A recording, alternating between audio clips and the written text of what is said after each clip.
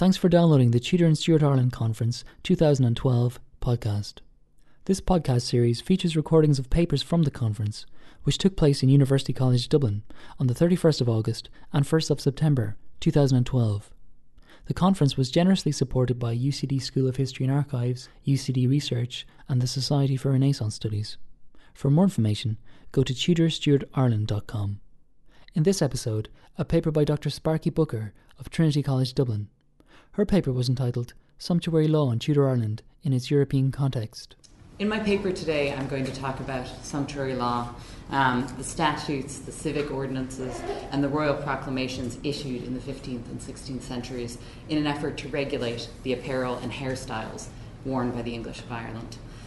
I plan to compare these enactments to contemporaneous English models, also a little bit to European models from the same period, just to try and get an insight into why these laws were promulgated and what they can reveal about the colonial community in Ireland.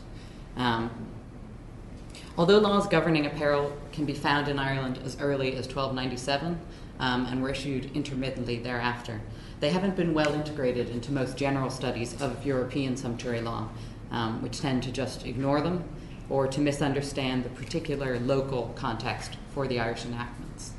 Conversely, Irish historians have not discussed in much detail how such material from Ireland compares to the great volume of sumptuary law found across Europe. The term sumptuary law refers to any law that sought to restrain excessive spending and conspicuous consumption, particularly spending that was deemed unseemly or inappropriate for a given individual's status and place in society. As this paper progresses, you may notice that this terminology, as it implies excessive spending, is not entirely appropriate in an Irish context, but nevertheless, the Irish laws have a good deal in common with sumptuary law, so it seems useful to group them together regardless. Sumptuary laws were enacted across much of Europe in the later Middle Ages and in the early modern period, and the 16th century was particularly active in this regard, as sumptuary regulations were drafted with regularity in England and in German and Italian cities during this period. The regulations were motivated by a variety of concerns, and in the case of English and Irish enactments, the concerns are often listed in the preamble, telling you why this legislation is necessary, so we know what some of the concerns were. In her 1926 thesis, Frances Baldwin summarized these motives, and her assessment remains to this day one of the best. Firstly, she wrote, there was the desire to preserve class distinctions so that any stranger could tell, merely by looking at a man, to what rank in society he belonged.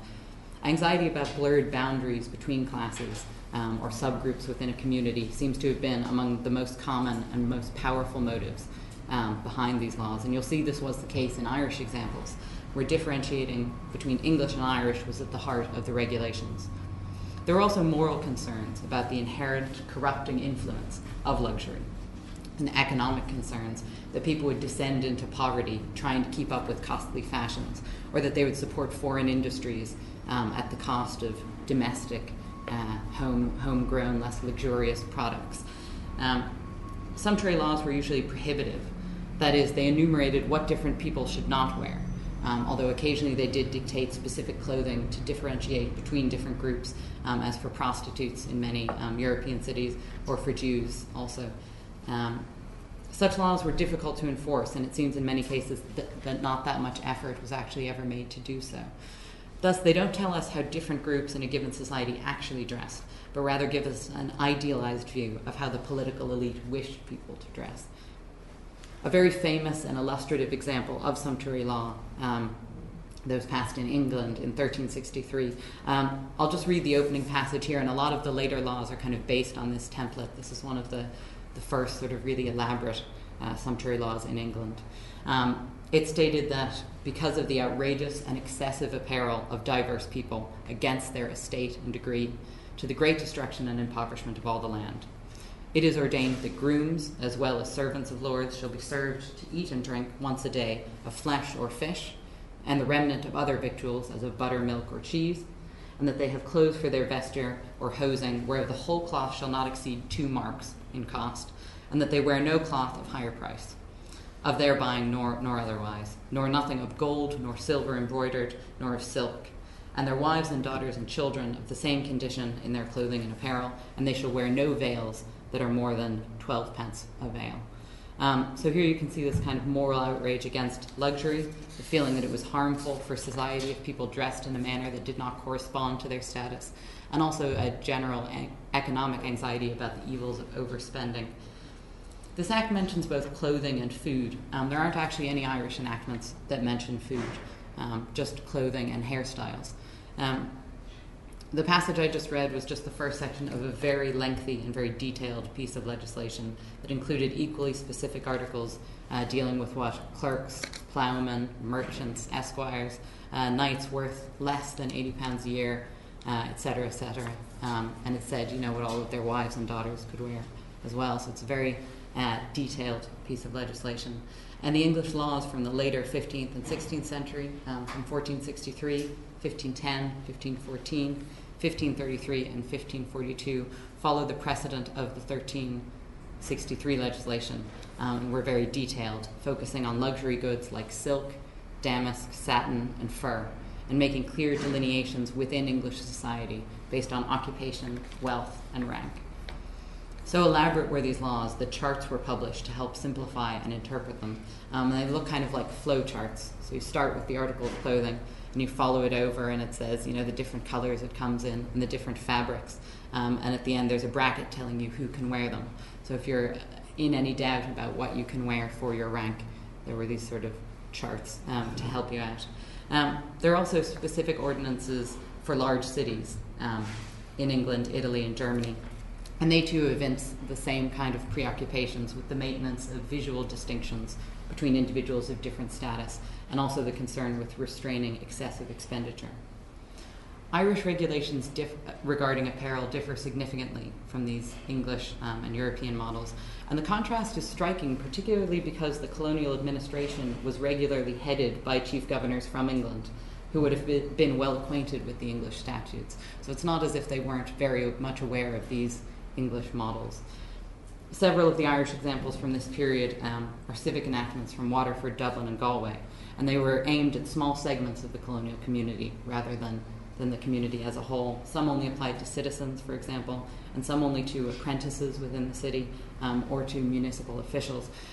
Nevertheless, they fit closely with the legislation of the Irish Parliament and demonstrate all of the same sort of concerns.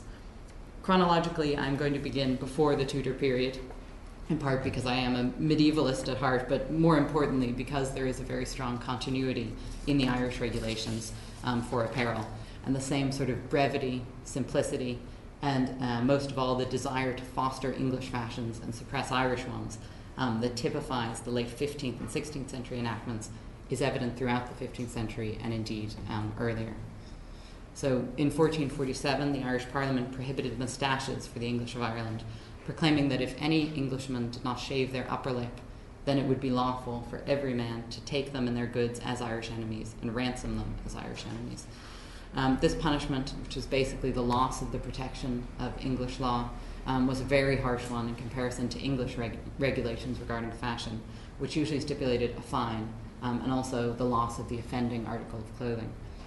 This punishment was likely so stringent because, as strange as it sounds, moustaches were a serious threat to the security of the colony. English marchers and Irishmen looked so similar when they were both wearing moustaches that Irishmen were able to enter and raid the colony unrecognized and unhindered. Citing such practical security reasons for regulating apparel is unusual, very unusual in a European context. The next regulations issued governing apparel were municipal ones. In 1466, the Dublin City Council ordered that no woman of whatever condition she be, dwelling within the franchise, is to wear saffron smocks or saffron kerchiefs on the pain of 6 shillings.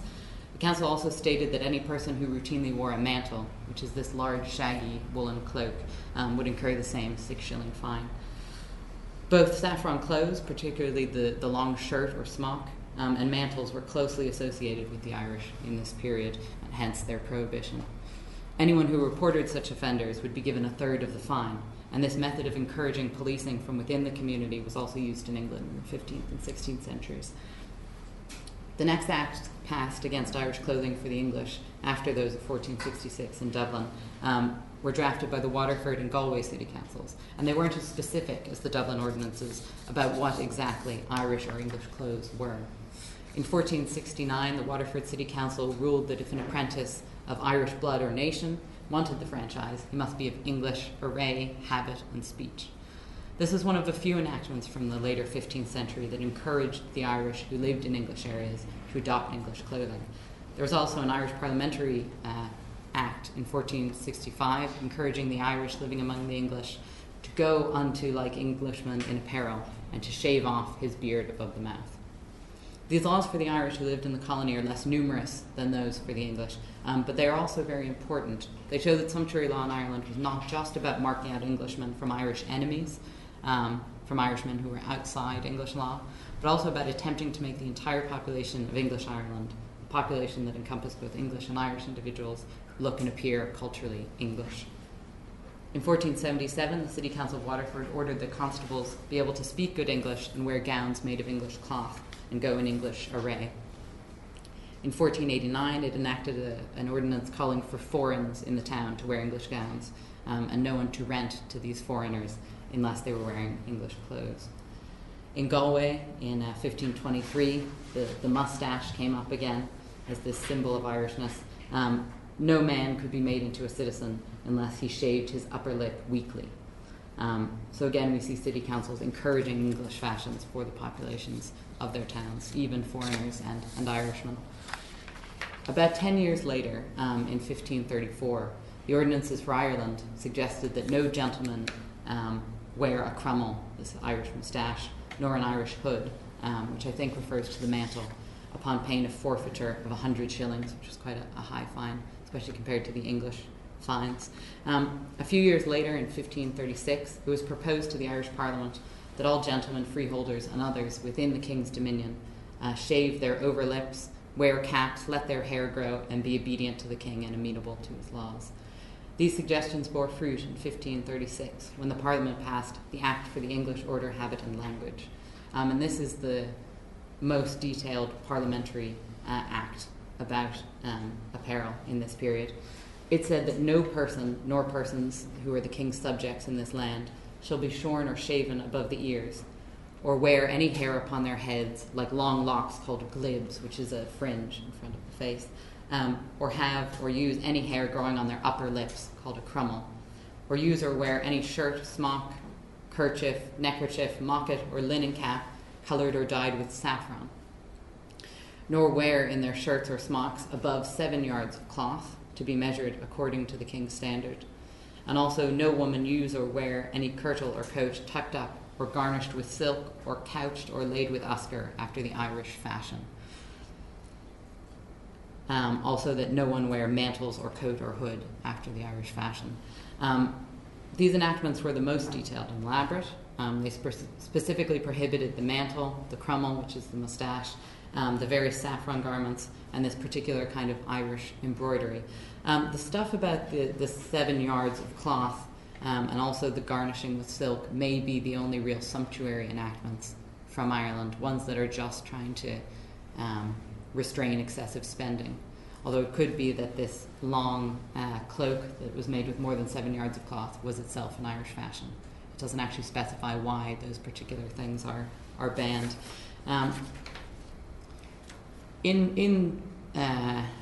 As the sumptuary law became a little more detailed in Ireland, the same thing was happening across Europe. So Ireland was following a European trend in becoming slightly more elaborate in the early 16th century. But although this 1537 enactment was more detailed than earlier Irish sumptuary laws, it was still far less detailed than laws in Europe at the same time. So overall, how does Irish law regarding attire compare to contemporary European and English sumptuary law? Well, it does display some of the same central concerns about deceptive appearances, about outward appearances faithfully reflecting status. In the Irish case, the status signified by dress was either English or law-abiding Irish, or Irish enemies. Much of it seems to have been urban in character. Ordinances regarding dress were passed by the Dublin, Waterford, and Galway city councils. This too has European parallels. Italian cities were among the most prolific issuers of sumptuary law, and much sumptuary legislation was intended for urban areas. The fear of misidentification or visual misrepresentation may have been less acute in rural environments, as they didn't have the large or transient populations characteristic of urban environments. Irish laws about apparel also display some very significant differences to sumptuary law in the rest of Europe. There's not that much of it, for one. It also doesn't seem to have been motivated by fears about excessive consumption from either a moral or religious standpoint. At least it's never justified in that way, and only those two little pieces from the last piece of legislation could be about excessive consumption. In this sense, it may be a misnomer to call it sumptuary legislation at all. The Irish laws and ordinances weren't designed to protect native industry or for any other economic considerations.